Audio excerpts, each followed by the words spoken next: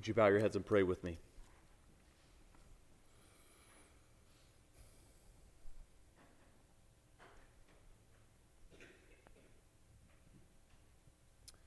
Heavenly Father, I am struck by both the ease and the simplicity of the gospel proclamation and how incredibly hard it is to respond. We need your power to wake us up, to cause us to turn around and to follow you. And so, Lord, would you do that this morning? Would you break into hard hearts and hard lives, that we would see the mercy and grace of God on display, and that it would cause us to turn around from our own ways and follow you? Lord, even if we are like the first who said, I will not, God, would you help us to go? And Lord, if we are like the second who said, I will go, and we did not go, help us to then become like the first and to respond in faith here this morning. Lord, your mercy is on display for prostitutes, for tax collectors, for the lost and the least. And Lord, that's for us first here this morning. And so I ask that you would, by your Spirit, make us alive. Help us to see, help us to trust, and help us to believe, and heal us a little bit more today. We trust that you will do this by the power of your word, by your goodness and grace alone. It's in Jesus' name we pray. Amen. My text this morning is Ezekiel chapter 18. If you'd like to open up your Bibles, I'll be in Ezekiel chapter 18. Now, I want to begin by asking a question, and it's kind of a serious question. And no, I'm not saying that tongue-in-cheek. This is this is a very serious introduction in many ways, but I'm specifically asking children this morning. Children in the room, here's the question, and I want to ask this question about your parents, all right? So we're getting into some touchy places here, okay? Here's the question. It's a big question, and I don't expect you to immediately have an answer, but here's the question. What have you inherited from your parents? That's a big question, okay?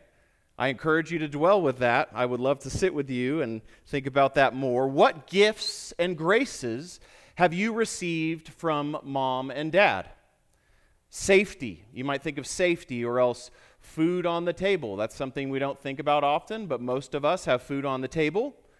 Faith, even. Resilience. A sense of humor, warm hugs and kisses. You could go on. There's a lot of different things you could think about. What pain, or else what kind of heartaches or trials have you received from mom and dad?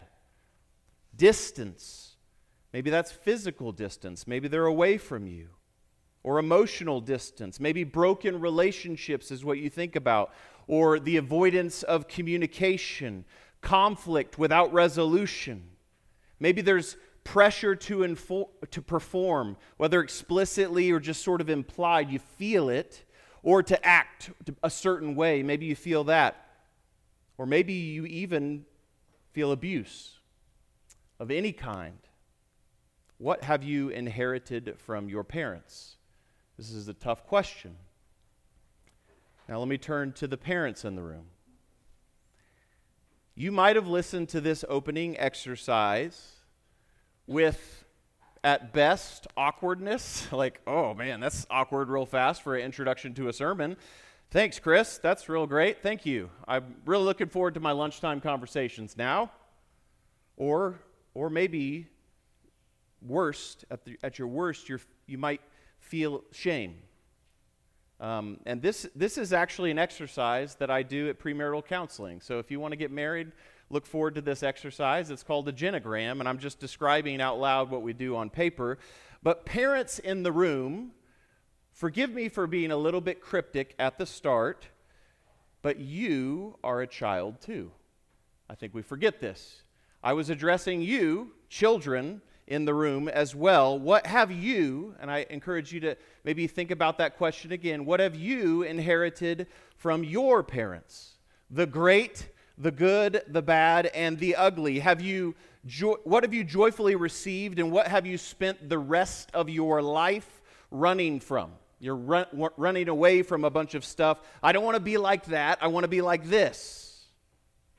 What are the thoughts and behaviors of mom and dad that you grew up hating, only to see those very thoughts and behaviors reflected in your own mirror, or else maybe even in your own children back at you?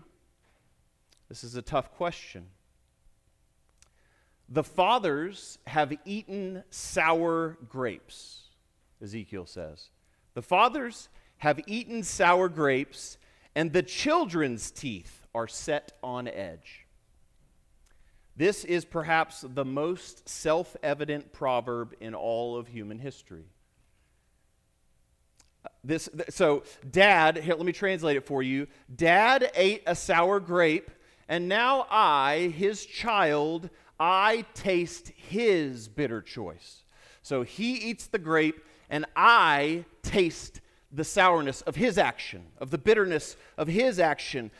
You could translate this in a lot of different ways. Mom was foolish, and I live in a home filled with foolishness. Or granddad was violent, and so was my dad, and now I can't seem to control all this hatefulness that comes up in my heart, and I've been trying to push it down my whole life. This is what he's saying. The fathers have eaten sour grapes, and the children's teeth are set on edge. The sins of the father have become the sins of the son, in other words. Ezekiel was a prophet in exile. He was not at home. He was a priest with no temple, no sacrifices, nothing to do in many ways. He was a husband, and we probably think he didn't have any children.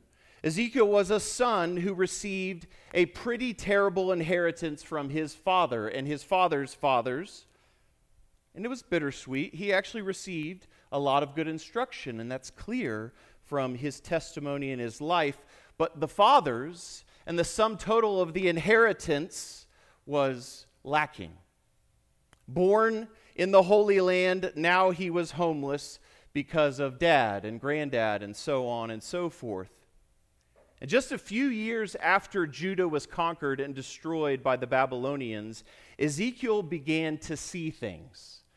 He began to see things, shocking visions, terrible creatures riding on chariots made of wheels that have eyes that look at you on the wheels. Talk about strange wheels, right? This is the vision. And with these creatures, there were a lot of sermons that Ezekiel was called to preach to his exiled people, to all his brothers and sisters.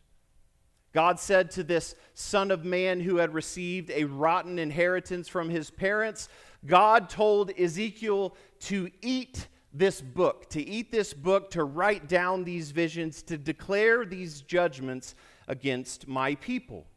And so Ezekiel, in obedience to the Lord, this exiled son, he ate this bitter word of judgment.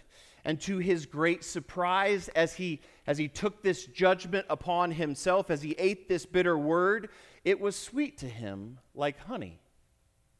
Go and tell the house of Israel what I tell you, whether they hear or refuse to hear.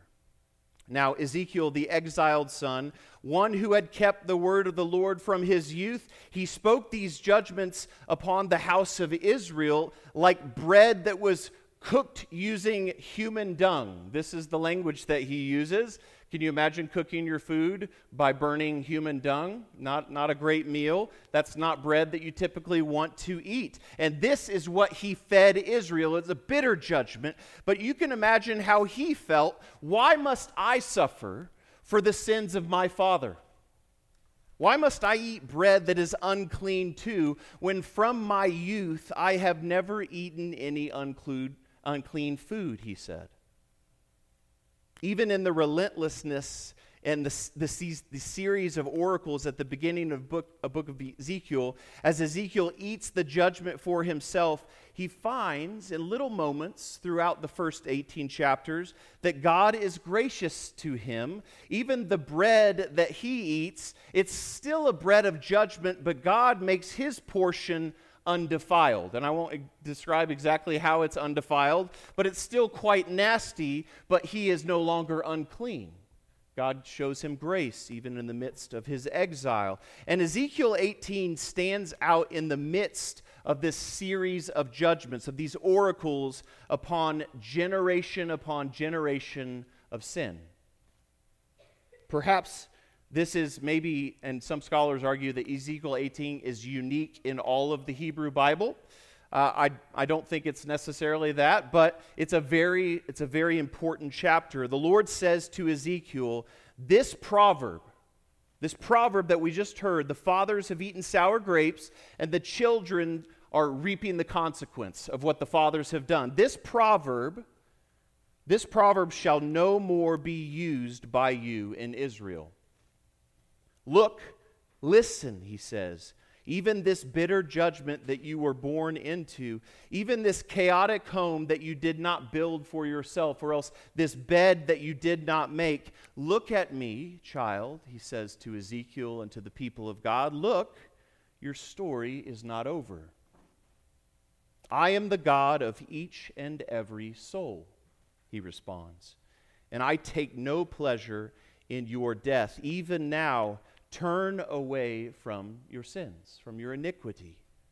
Whether your inheritance was good or bad, it doesn't really matter. Whether it was bitter or sweet, the invitation is to turn to me and to live.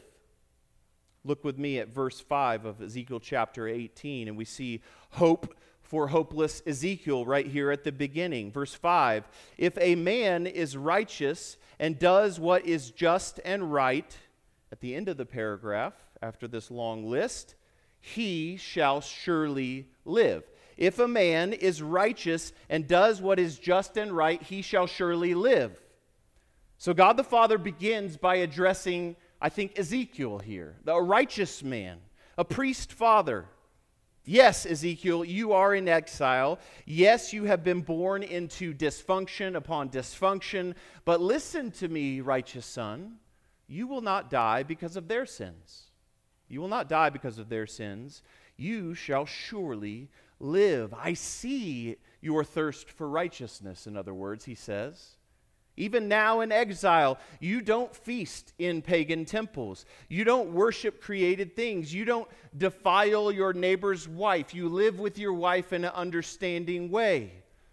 You don't oppress anyone. You honor your debts. You don't rob people. You are very generous. You feed the hungry. You give generously to the poor. You don't live for money or for profit or pleasure. You are exceedingly generous, the Lord says to this righteous man. You are righteous. You are just. And I hear this language of Joseph, Jesus' father at the beginning of the New Testament. You are righteous. You are wise. You walk in my path. You keep my commandments. You are a just man. I promise, he says here at the beginning, you will live. With all of your heart, mind, soul, and strength, fix your eyes upon me. Listen to my words and know that your soul is mine. No matter what you feel, drown out all the other noise around you and look at me, and then see how that is reflected in your own soul and your own choices. This is the model, even in exile, even in the midst of all of these judgments. Pursue life and live. You need not be swept up in the flood of foolishness around you. So turning to the second paragraph in Ezekiel chapter 18, we see hope for hopeless parents. So we had hope for hopeless Ezekiel, and now hope for hopeless parents. Look at verse 10. And he's speaking about this righteous man from the last paragraph, if a righteous man fathers a son who is violent, a shedder of blood who does any of these things, though he himself did none of these things, his son shall surely die, his blood shall be upon himself. This is how he ends the paragraph. You yourself might be righteous, and, he starts in this paragraph, your son might still be a bloody sinner. Over and over again, blood is mentioned. This clearly goes back to Cain and Abel, or else the whole story of rebellious sons in faithful fathers' households or not, no matter who came before you or who comes after you, their behavior, your children's behavior, their response is not on you, he says to Ezekiel. If you yourself will pursue righteousness, you will live. But parents don't believe this. This is the hardest thing in the world to believe. Parents believe a lot of lies, but here's the biggest one. We think that if we are good parents, whatever that means, or what do you feel about yourself today, whatever it means to be a good parent, then we will have good kids. Or else, and here's the more insidious flip side of that same coin, we think that if our kids are terrors, then we must be terrible parents. Then we must be the direct cause. So whether we're high or low, we find all of our value, all of our self-worth in the performance or righteousness of our children. And here's the point. We can hold, and this is really important, we can hold and teach what most of the rest of the Bible says about parenting. And let me summarize that for you. Fear the Lord and obey his commandments yourself, parents. Do that. And teach your children to fear the Lord and to obey his commandments. And this will lead to joy for both you and your children. You've heard this before, right? Fear the Lord and fear him in his commandments. Listen to what he says, right? Teach your children to do the same, and you will reap joy and the benefits of wonderful children. This is all over the Bible, but we can hold this, we can say that, and at the same time, we can declare and believe that the soul of my child is not in my hands. We can do this faithfully before the Lord and before our children and before the world. We can do this faithfully, and we can let go of the souls of our children. It's not on us. I don't have to worship my children. I don't have to find all of my hope on their successes and all my despair upon their sins. The souls of your children, parents, yes, even your violent sons, your murderous sons, or else your wayward daughters, their souls are in the hands of the Father, not yours. So that's the second paragraph. Third paragraph, this is hope for hopeless children. And I encourage you, children, you're a child. If you're here this morning, you were born, okay? So hear this for yourself. Look at verse 14 of Ezekiel 18.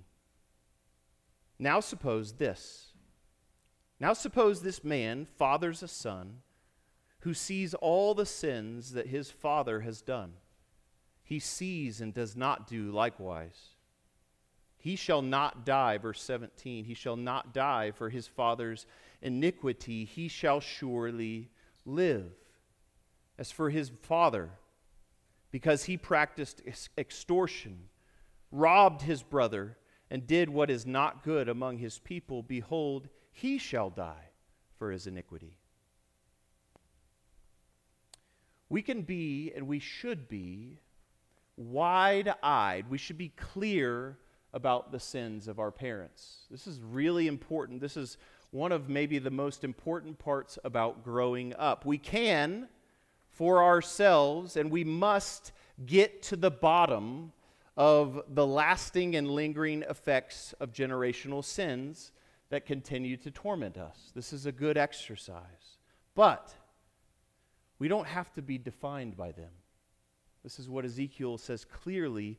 We can lament in exile with the writer of Lamentations when he says, our fathers sinned and are no more. They're dead, and we bear their iniquities. So we can say that. We can say that with wide eyes, with clarity that they're dead, but we're still reaping the iniquities, the burdens that they heaped upon us, and at the same time we can declare, the soul whose sins shall die. The son shall not suffer for the iniquity of the father, nor the father suffer for the iniquity of the son. The righteousness of the righteous shall be upon himself, and the wickedness of the wicked shall be upon himself. We don't have to be defined by the sins of our parents. I can tell you countless stories, and I know many of you can, of children who have drawn a generational line in the sand. Don't you guys know these people? They're all around us. Not for my children, not for my house. I'm cutting that off. Many of you can tell that story, and you should. I encourage you, tell those stories to one another. My parents drew a clear line in the sand. A generation-shaping decision to follow Jesus. I'm the recipient of so many graces because of them. Because of them. But my parents still had dysfunction and sin. Don't you guys know that? And here's the point. Whether your parents drew a line or they were completely wretched till the day they died, or they're still wretched and they're still tormenting you, you today are invited to draw a line for yourself. You don't have to be defined by your past or else your future. Your children choose righteousness today for yourself and live. This is Ezekiel 18. How can any of this be hopeful is the next question. It seems, again, even with maybe this turn towards mercy, and I can't be cut off because of my fathers or else my children or something like that, you might be like righteous Ezekiel. You might be better or worse than your children or your parents, right? You might feel superior or lacking or whatever. It doesn't really matter. You're probably still saying, I'm struggling with this. So I'm struggling. I don't feel this as hopeful. Or if it's hopeful, it's so sporadic that I can't remember the last time I felt hope in relation to God's mercy and His judgment. And so I want to give you two ideas from the end of this chapter to hang your hat on. How can we turn the corner to receive this for ourselves? The first is, God is the kind surgeon. God is the kind surgeon, and I'm putting together two different phrases, really familiar phrases actually, at the end of this chapter. Look with me at verse 32. For I have no pleasure in the death of anyone, declares the Lord God. So turn and live. Repent.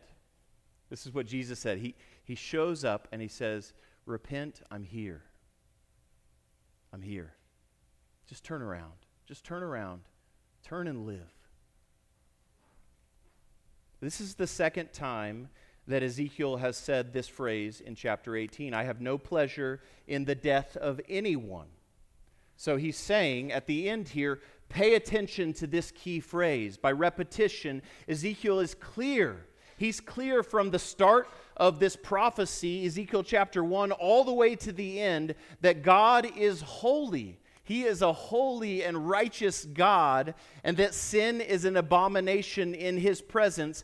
But, and he says this over and over again, and here twice in Ezekiel 18, anyone, whether you're a wicked father, a wicked son, a wicked mother, or wicked daughter, anyone is implored to turn from their own way and live, because I have no pleasure in the death of the wicked, because of my character. I am not a God who delights in judgment. I desire that all people would be saved. We're going to hear that in just a few minutes. It's the same way to say the same thing. Some will say that this mercy of the Lord is unjust. And I think Logan talked about this pretty clearly last week. He showed us that this kind of non-justice, and I love that image. Do you guys have that stuck in your head like Logan got stuck in his head?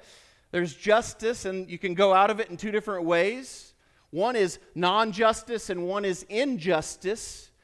God's non-justice, or else His forgiving us through atonement, mercy, justice satisfied on our behalf, this non-justice is the kindness of God to us. It is not injustice. It is exactly what we don't deserve, but we can receive by faith here this morning. So God is kind. God is kind. I have no pleasure in the death of anyone. But there's another important phrase right before this in verse 31. Cast away from you all the transgressions that you have committed, and make yourselves a new heart and a new spirit. Why will you die, O house of Israel? A new heart and a new spirit. You guys heard that before? That's a pretty common phrase, isn't it? Well, it's actually not. It's actually not a very common phrase, but many of you are like me, and you're familiar with this phrase because of Ezekiel 36, and it sounds a little bit different there. Hear this later in Ezekiel's prophecy in verse 26 of Ezekiel 36. And I, this is Yahweh God speaking, I will give you a new heart. And a new spirit I will put within you, and I will remove the heart of stone from your flesh and give you a heart of flesh. This is how we're familiar with this phrase. Now, this is a profound prophecy, so much so that this is one of the principal readings for our Easter Vigil. If you're talking about Old Testament hope, Ezekiel 36 is one of those hot spots. It's one of those hot spots. God is going to give us a new heart and a new spirit. He's going to make us alive. But Ezekiel 18 says it a little bit differently. He says, make yourselves a new heart and a new spirit. So which is it? Which is it? Here's my favorite answer. You guys love this? Yes, there's my answer, right?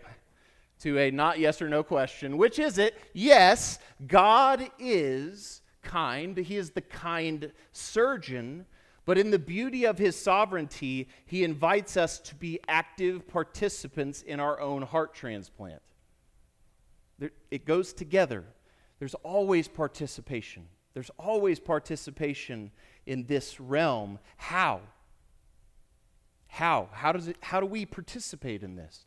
And it's simple and profound, and we need God's grace. And it's so simple a child can do it, but it's so hard that the oldest and smartest person in the world can't do it without grace that comes in.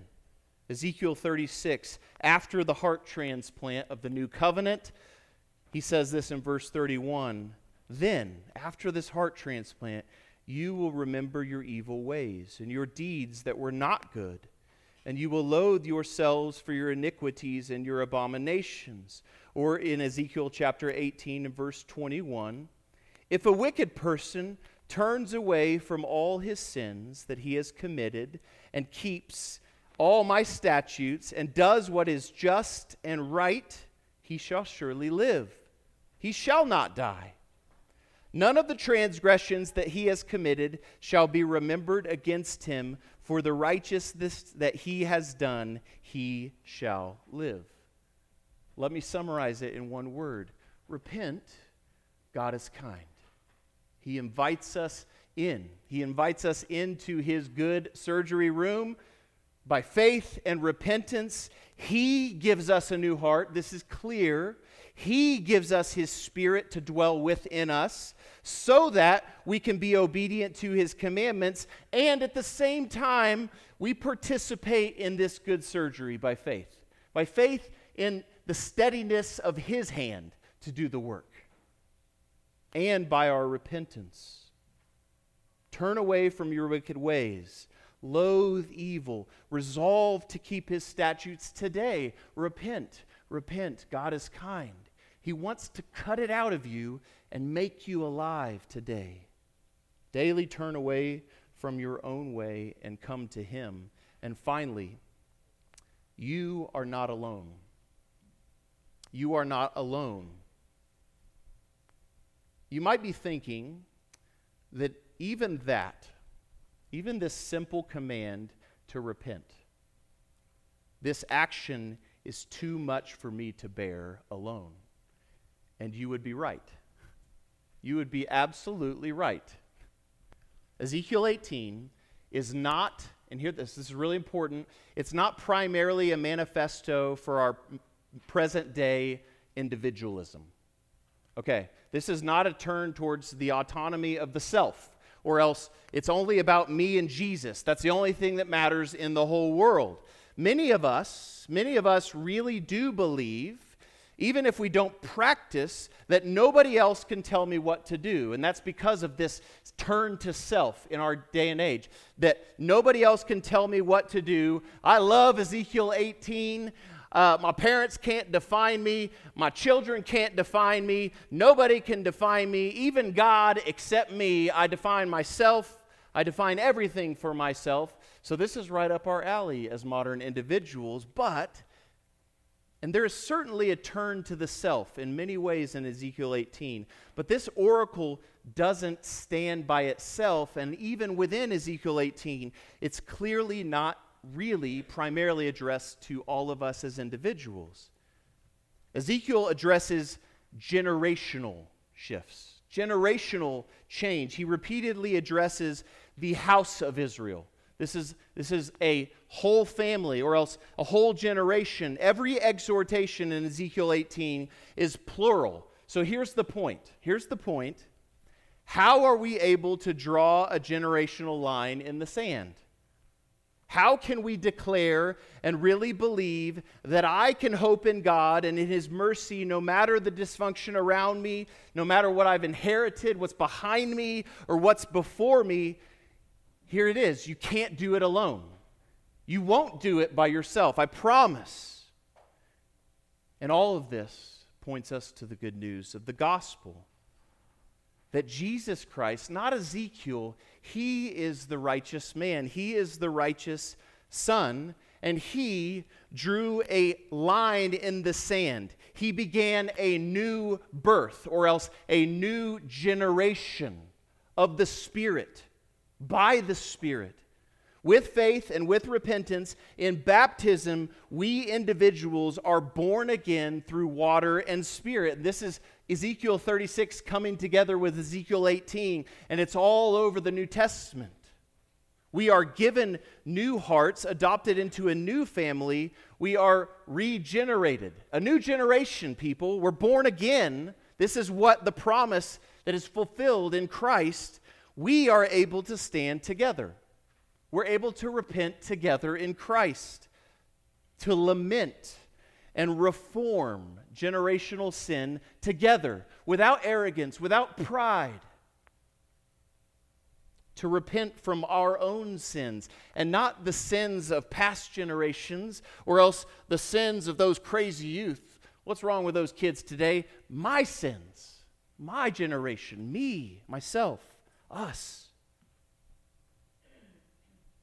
We're able to stand together. Both individually, we're standing together, and together as a family. This is the promise fulfilled in Christ. And even then, as we turn towards this, the individual, but as the individual is a part of something bigger than himself, or else is a part of someone who is bigger than himself or herself, we can invite the next generation in. We can baptize them, and we can teach our children, giving their souls to God. And this is what we're invited to do over and over again, not trying to bear the weight of the next generation in our own strength, and certainly not our own. We need each other to repent. You are not alone. You cannot do it alone, so don't try to do it alone. Come, anyone, everyone, all of you, come and repent and believe and live today. In the name of the Father, and of the Son, and of the Holy Spirit. Amen. Would you please stand and let us confess our faith in the words of the Nicene Creed.